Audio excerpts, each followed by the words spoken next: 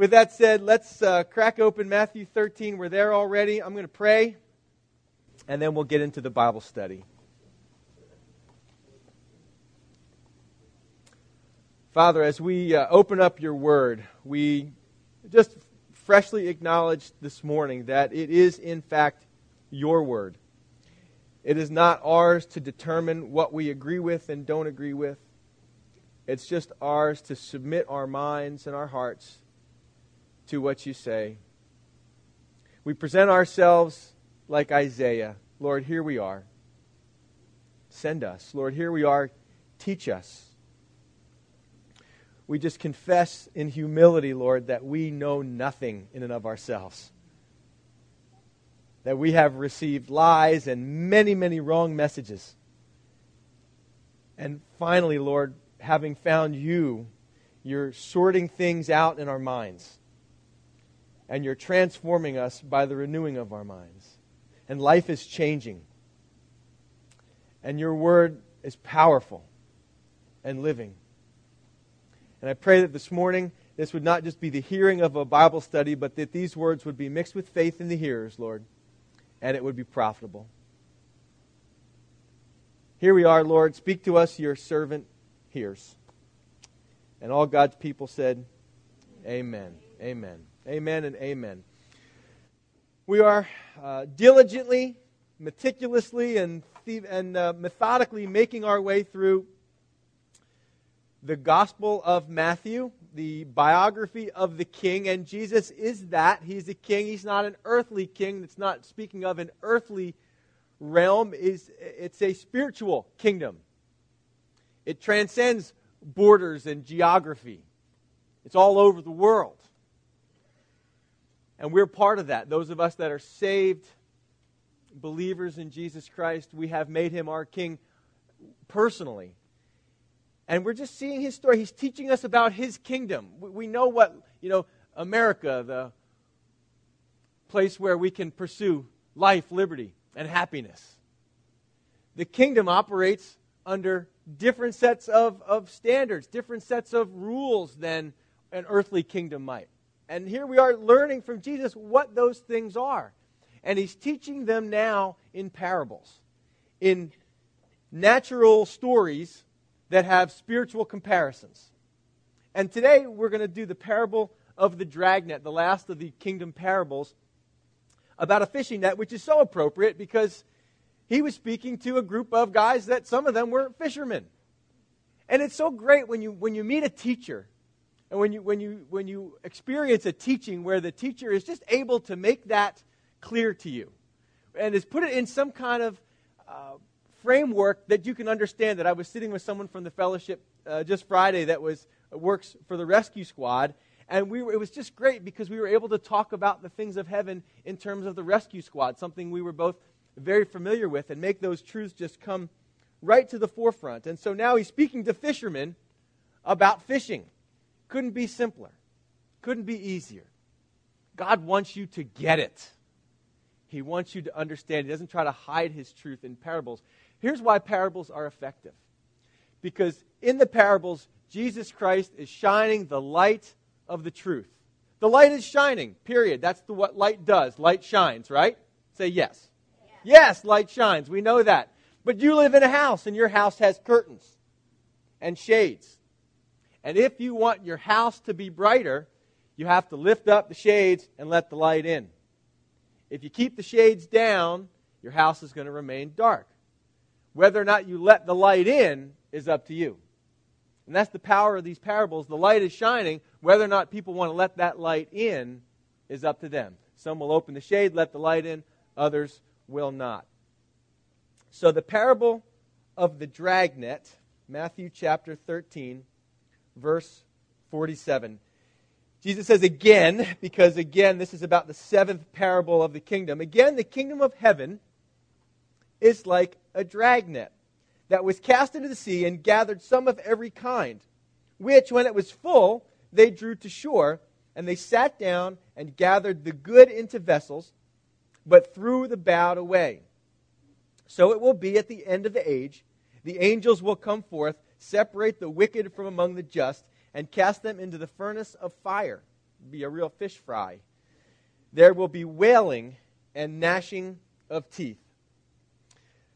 What is the kingdom like? Well, it's like a fishing net. Now, a number of years ago, we went for a family fishing trip, a little offshore fishing, and we all used fishing poles. And it was a real blast. I mean, it was a real blast. Some of the things we caught weren't really eating fish, weren't fish that you would keep and eat or would be useful. So we caught them and we tossed them back. Other fish we kept and we ate. It was really kind of satisfying, kind of a great family trip. These guys, what Jesus is telling them is something about fishing in a way that they're more used to, the commercial fishing way. We use the single line and the single pole and catch one fish at a time. When you're a commercial fisherman, you use a great big net. Now, the net they would use would be attached between two boats. And the front part of it would have floats on it. The back part of it would have weights on it. So it would kind of drag through the water. And the intention was to catch a whole school of fish, not just one fish. So they drag that thing through the water to catch that school of fish, and then they'd bring it out on the shore, and then they'd have to sort out which fish, because there's an old shoe in there, a tire, or whatever else you might find. I don't think they found tires, chariot wheel, or whatever they might have come across. Jesus would have to explain the tire. That comes later. So the drag net, the fishing net itself is indiscriminatory. It doesn't discriminate. It doesn't choose. The net has no will of its own. It just catches whatever's in its path, right? And then once the catch is made, then the fisherman has to sort through. Remember, they were Jews, so there's only certain fish they could eat anyway. So they'd have to sort through what the catch was, throw out the fish that were too small, or the ones that were already dead, or the ones that weren't kosher. They'd throw all those out, and the ones that were good, they would keep. And that's what they would use to sell at the market or to eat. And that's what Jesus is saying the kingdom is like. He's speaking about the end of the age. So we know sort of what this parable is about. He says, so it will be at the end of the age. Circle that word end, because in the Greek, you know what that means? That means end. It means at the end of the age. Right? Because no doubt, what would they have been expecting? I mean, just like you and I, we want change and we want it yesterday. We want someone who can take leadership of this country and do away with all the corruption, take care of all the bad people and the wickedness in politics, and that they can straighten this thing out now. Lord, sort stuff out now. That's what we want. But Jesus says, I'm going to sort it out, but it won't be till then. It's going to be later. And I thank God for that. I thank God for that, because here's why. We know that there will be a sorting out. And sometimes our hearts cry out for that, don't they?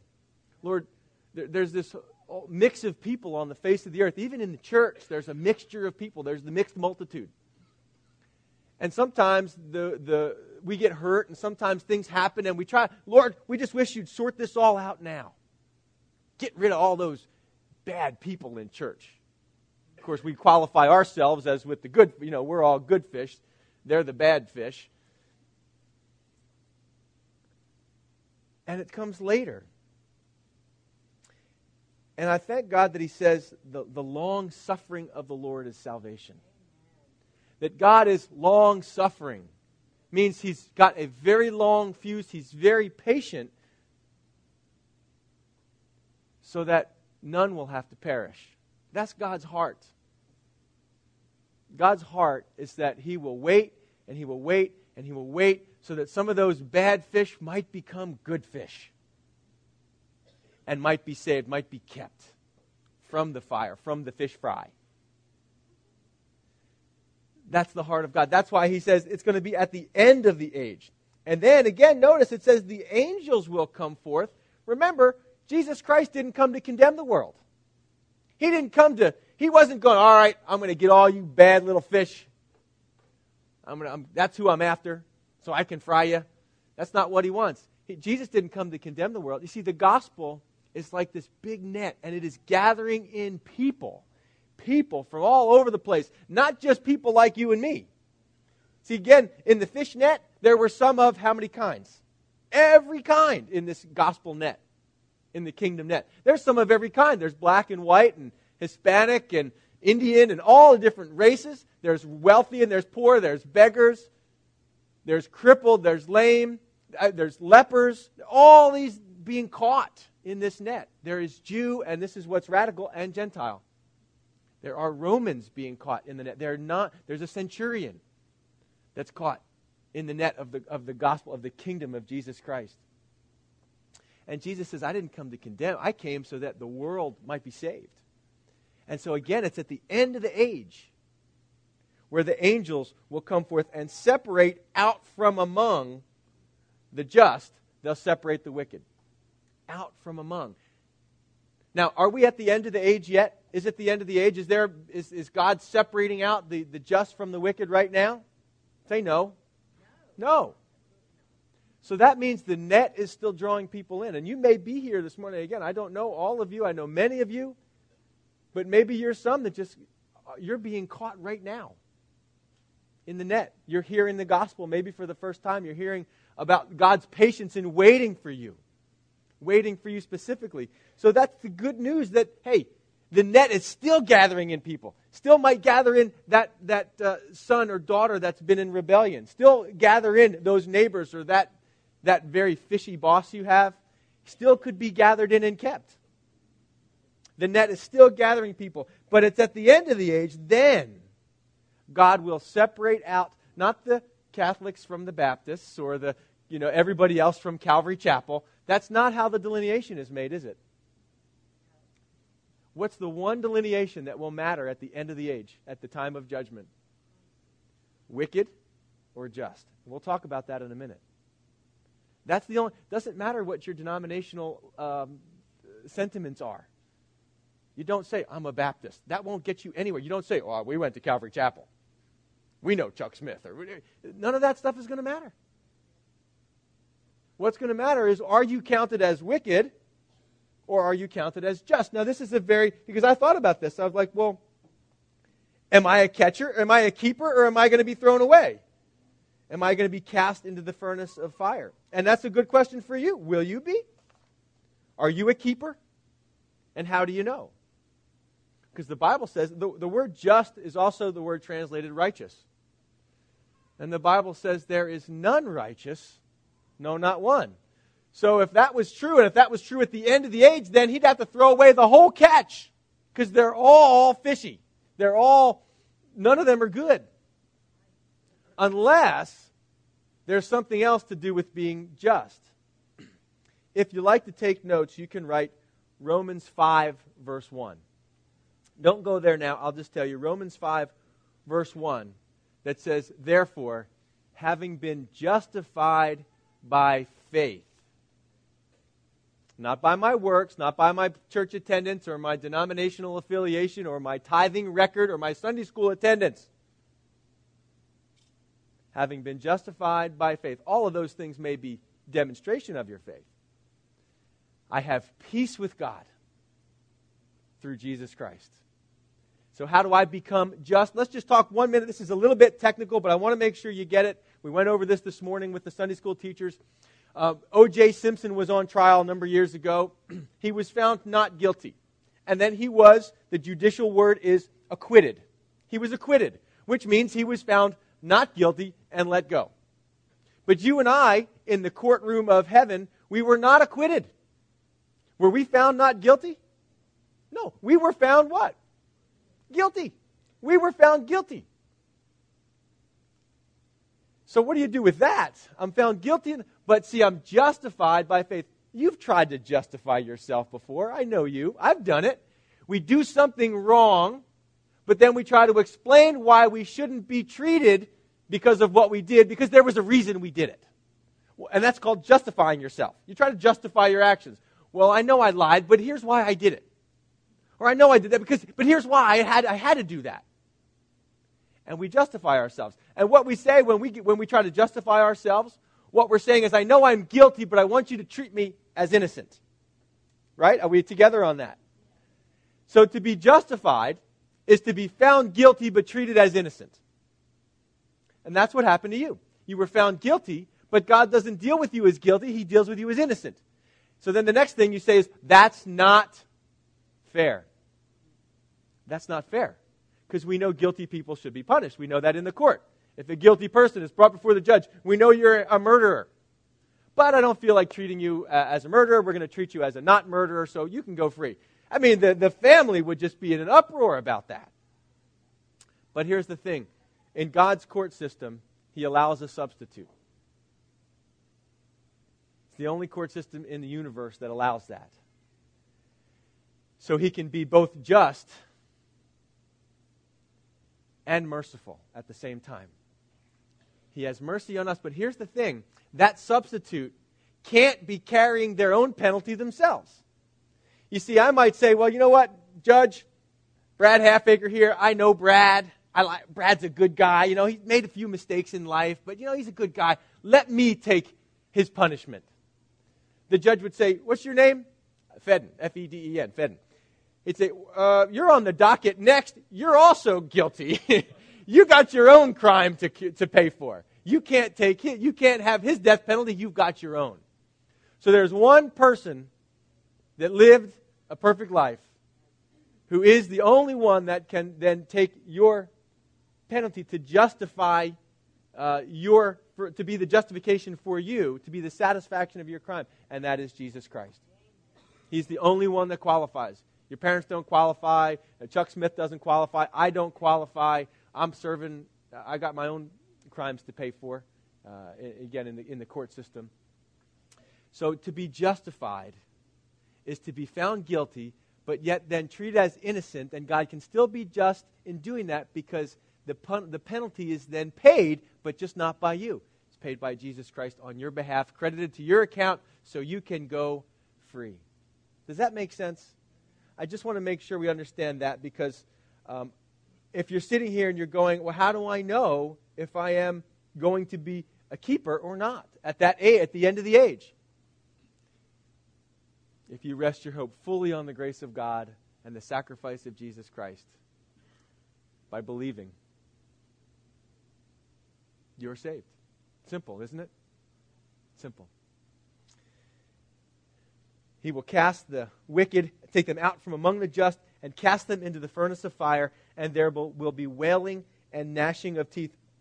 One more quick note here before we move on. I did a little study on gnashing of teeth this week. It's always compelled me. 6 times in Matthew, 1 time in Luke, Jesus uses this phrase, weeping and gnashing of teeth.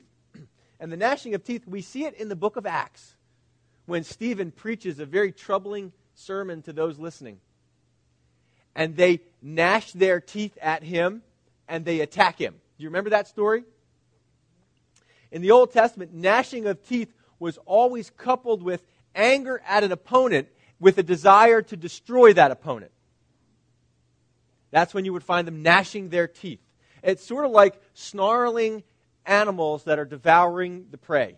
You've seen that on National Geographic or the Animal Planet or something like that. You see these hyenas around a dead gazelle or lions, and they are snarling and gnashing their teeth while they devour the prey.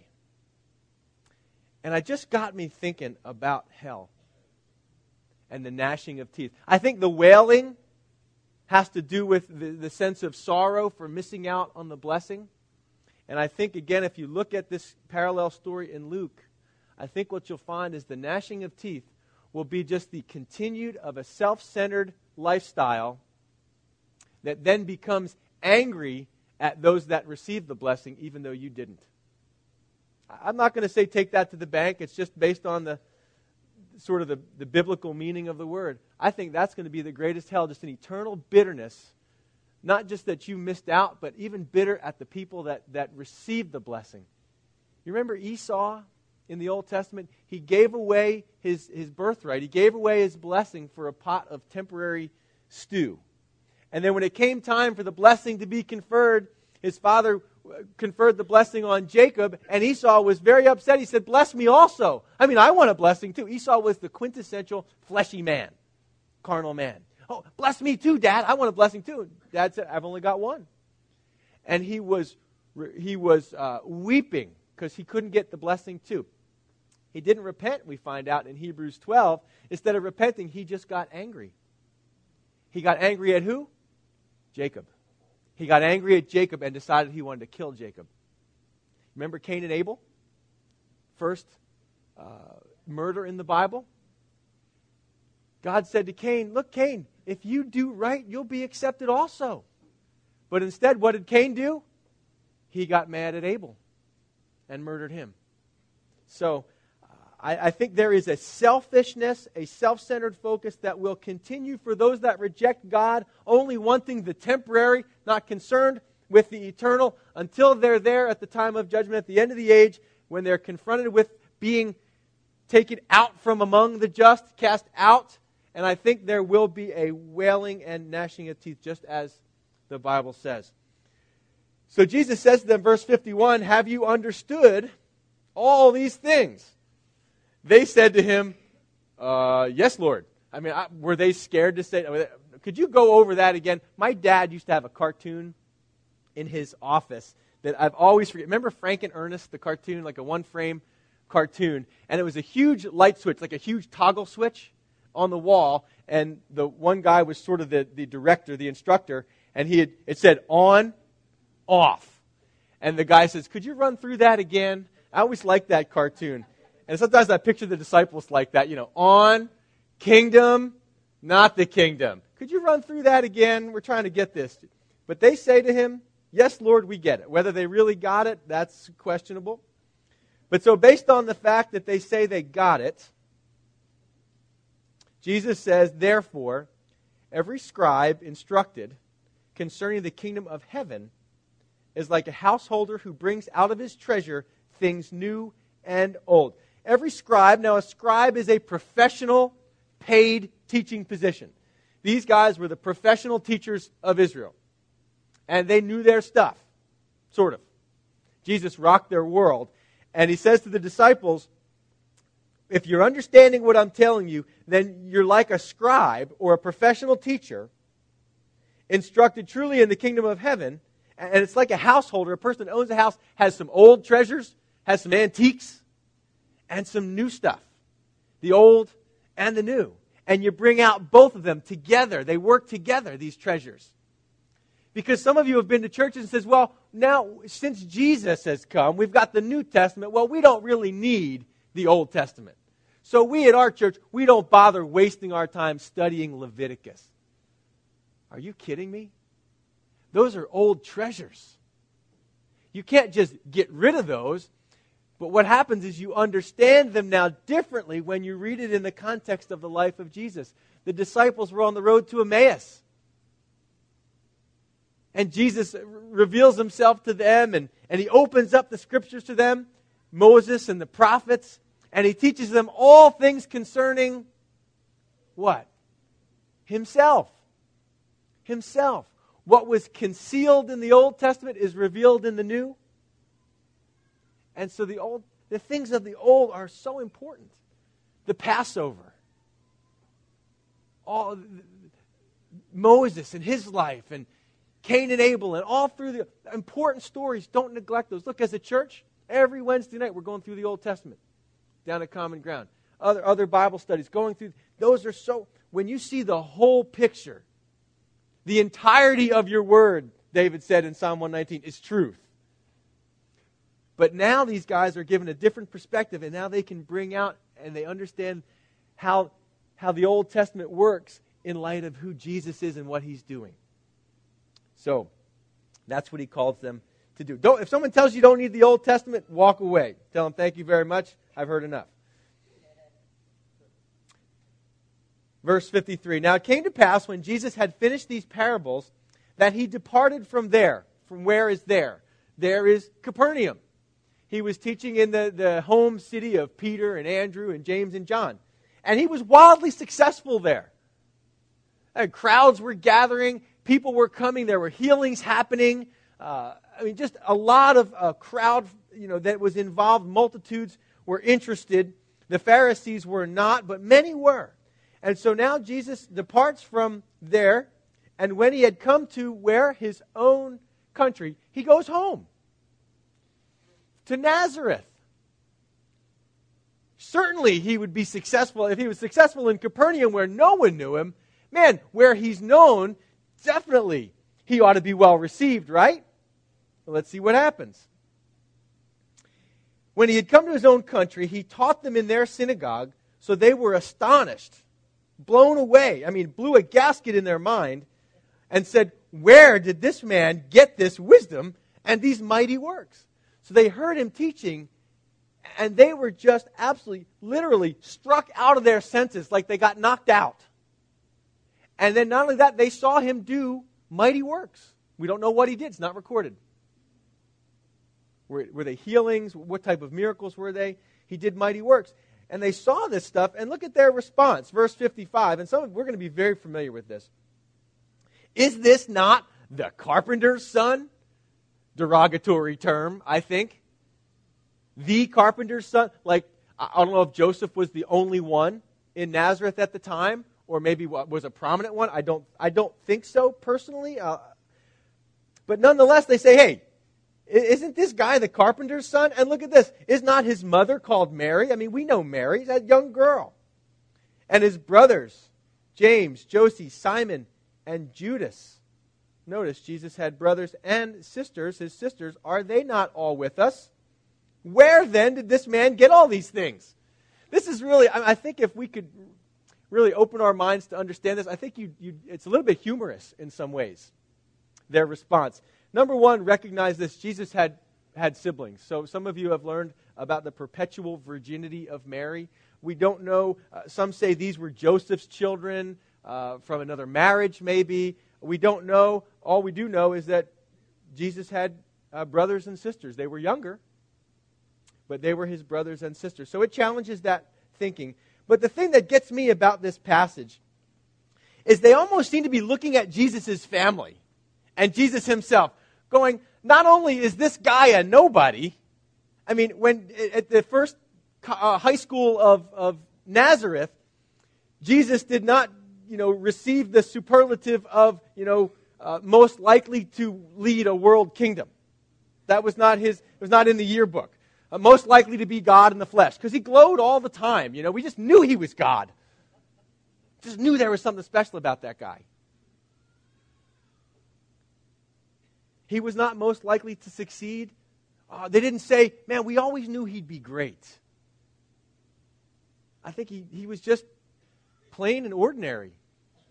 He didn't stand out. Despite what the Gospel of Thomas, these Gnostic and heretical Gospels say, that Jesus did all these miracles as a kid. If you read those things, you can see that. Some false Gospels say that Jesus, made pigeons out of clay and, prayed and they turned into real pigeons. But if he did that, they'd have known this guy was something special was about him. I don't think he did any of that.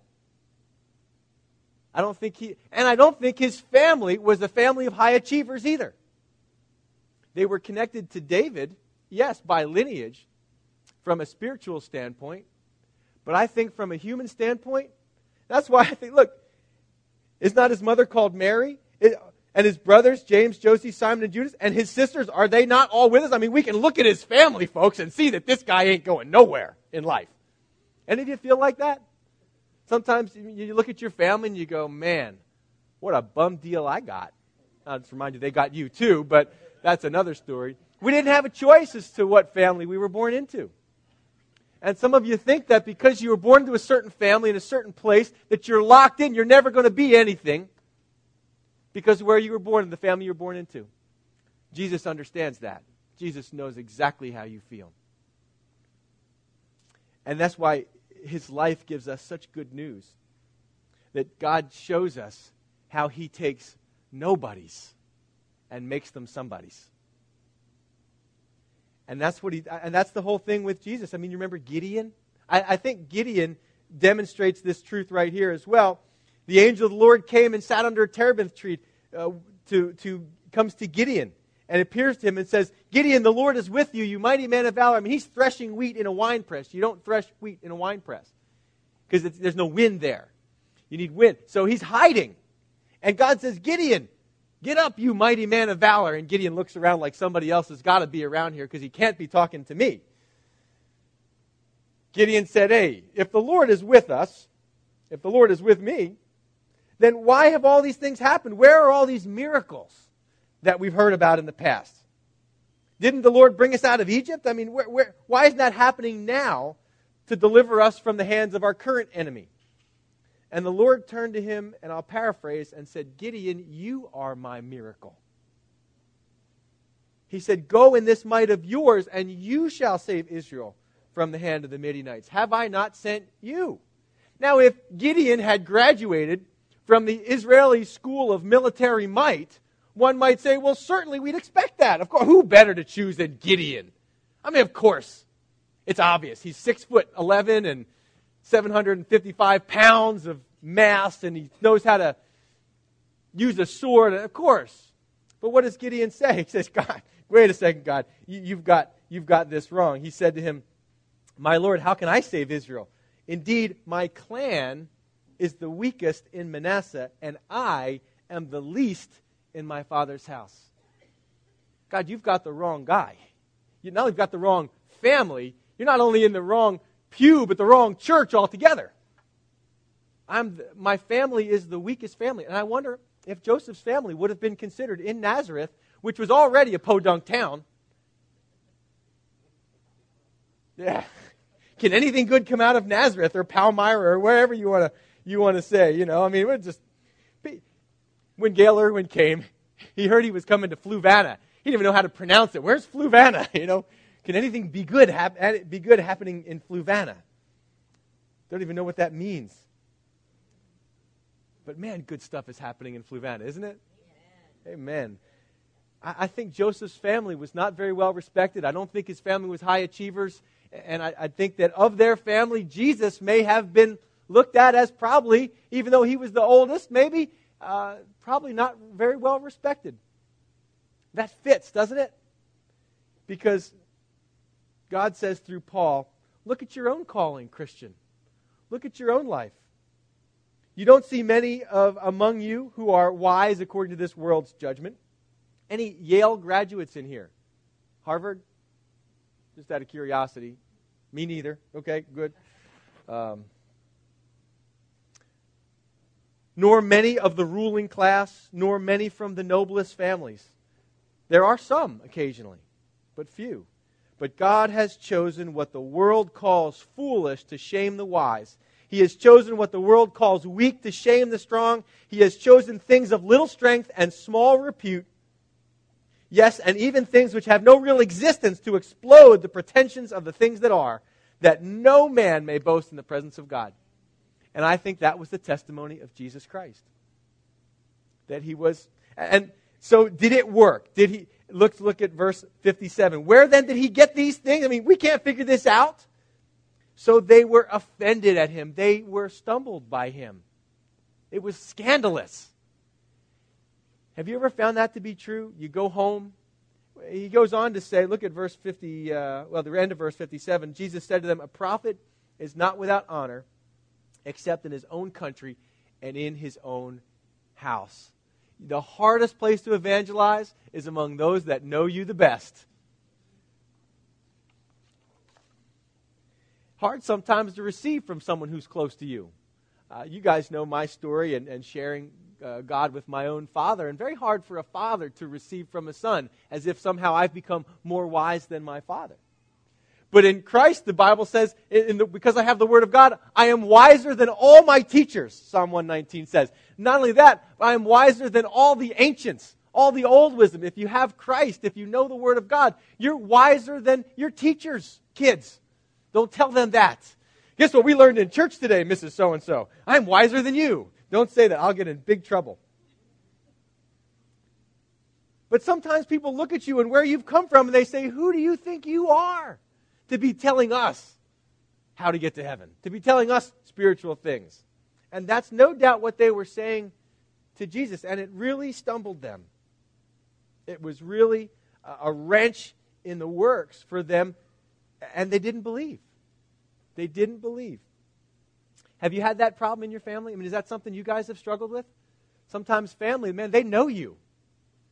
And we've messed up. Jesus never messed up. But they just didn't count what he had to say as worth very much. And they don't count. Your parents still have pictures, naked bathtub pictures of you. And they know who you were. They know what you did. They know you weren't real smart when you were growing up. You know, you didn't accomplish a whole lot. You were just lazy or whatever it might be. Not a whole lot of expectations. And now all of a sudden, you become a Christian, you go to school, you go to church in some high school, and you think you figured out what the world is all about? I mean, who do you think you are telling us? Where are your mom and dad? I changed your diapers. And you're going to tell me that unless I am born again, I'm not going to go to heaven? And it can be a real stumbling block, can't it? I'm with you. I mean, we struggle with these things. So they didn't believe the saying comes true. By the way, this verse, but Jesus said to them, a prophet is not without honor except in his own country, in his own house. I make Helga and the kids memorize that. Not really. I don't really. Verse 58, let's move on. Now he did not do many mighty works there because of their unbelief. That's an important verse to end on. And it really strikes a chord in my own heart. He did a few things, healed a couple of people, laid hands on them, and healed them, we learn in Mark, I believe. But not much. There was a little bit happening. It was sort of a little going on with Jesus, but not much. Was it because he was mad at them? Or because he said, I'll show you. You don't believe who I am, won't receive. I'm not going to do any miracles here. That'll show you. Nah. You know, all his high school buddies. Is that why he did it? No, it was because of not because of his frustration. Jesus doesn't minister out of his own frustration. He did it because of their unbelief. Because of their unbelief. So is the opposite true also? If they believe, would Jesus have done more? You think? Say yes if you think yes. Yeah, I think so too. And so here's the difficulty. And I think it's even true in this fellowship. I mean, I've seen a lot of tremendous things happen in our fellowship. But I don't think we're there yet. I don't think we're there yet. I think that Jesus Christ not only needs to set people free from their sinful nature and their sinful lifestyles, I think he needs to set the church free from low expectations. That's just a personal, I think this church would be part of that, this fellowship. I think we come to church and we have low expectations of what we will experience of God. The Word always leads, but the Word leads to experiences. If you didn't actually experience anything, then you'd really wonder if anything that was said was really true. The Bible, the Word of God leads, faith comes next, and then experience. And so here's my challenge for us, for this group. Is Jesus not doing more among us because of unbelief? I mean, when's the last time you were sick or someone in your family was sick enough to go to the doctor, but not sick enough to call for the elders to lay hands on to pray? Well, why don't we need the elders? We have the doctor. I just call the doctor, I go down, he gives me a few pills, everything's fine. You see how low our expectations can be? When the Bible says, if anyone is sick, let him call for the elders. Well, we don't want to bother the elders. Bother us. Please, bother us. Pray for one another so that you may be healed, the Bible says. But again, I think we get low expectations. Someone had given me a book about a church on the West Coast that's experiencing lots of miracles. And the first thing we do is we read that and we want to write it off, right? Well, somehow that they're not really true stories or they're embellished or whatever the case might be. And what I began to realize as the Lord began to work on my own heart about this is that I think God is drawing people there because, and we're seeing things happen there because people go expecting. Someone else received a healing there. Someone else received a transformed life there. That church was used as an instrument of God. People believed. And they began to invite their friends. Hey, you got to come down to this church because people are getting healed there. And they say, really? Maybe I could get healed there. Yeah, I bet you could. Come on. And so they come with faith in their heart, expecting, and guess what they get? They get what they expect. Now again, I'm not saying everybody gets the physical healing. That's not what I'm saying. And they don't experience that every time either. But do we ever expect that? Is this a fellowship where people are hearing of our faith? Or just our love? Love is good. Love is important. But there's faith, and there's hope, and there's love. And so I want to encourage this fellowship today It was Hudson Taylor that said, attempt great things for the Lord and expect great things from the Lord. I want us as a church to be expecting God to do what he says he's going to do. And our job is we're not in charge of results. We're in charge of just obeying through faith, right? So the verse is there in red and white for you to read and see that in that place where where they didn't believe him, they didn't take him at his word, he couldn't do much. The Spirit was being quenched there. So my question to Calvary Chapel Fluvanna this morning, are we quenching the Spirit? Are there things we say we believe, but we don't really act on it? We don't really do according to what we believe? So the question comes is, do we really believe it or not? And how would it change the life of this fellowship if we really began to believe these things and act on them? I don't know. I'd love to see it, though, wouldn't you? As Phil comes up, we're going to close with a song, and I just spend a few minutes praying about these things. Number one thing to think about as we close, have you taken care of in your life peace with God? If I ask you the question, hey, do you have peace with God? You might say, yes, I do, Pastor. I know I'm saved by God's grace through faith. Or you might say, I'm not sure. I'm not sure. Or you might say, no, I don't have peace with God. And today might be the day of salvation. Today's the day to hear the message and to mix it with faith and rest your hope fully on the grace of God and not on your own abilities or your own works or your own whatever, your membership. Or maybe it's your family that you need to pray for right now, that you're the only Christian. You're like the Christian oasis in a very ungodly home. And you know what? You're just not being received, and it's been frustrating to you. And it's been very discouraging to you. Don't give up. Jesus knows exactly how you feel. Don't push it or force it. Just be who you are. Just be who you are in Christ. God will sort it out. And we thank God that He is long-suffering, right? So that our children, our parents, our friends, our co-workers, our teammates, or whatever else it might be, our classmates, the gospel net is still drawing them in. Some of every kind. Every kind. I love it. I love it. And the challenge today to examine yourself. Do you, as the Truth Project says, do you really believe that what you really believe is really true, or something like that?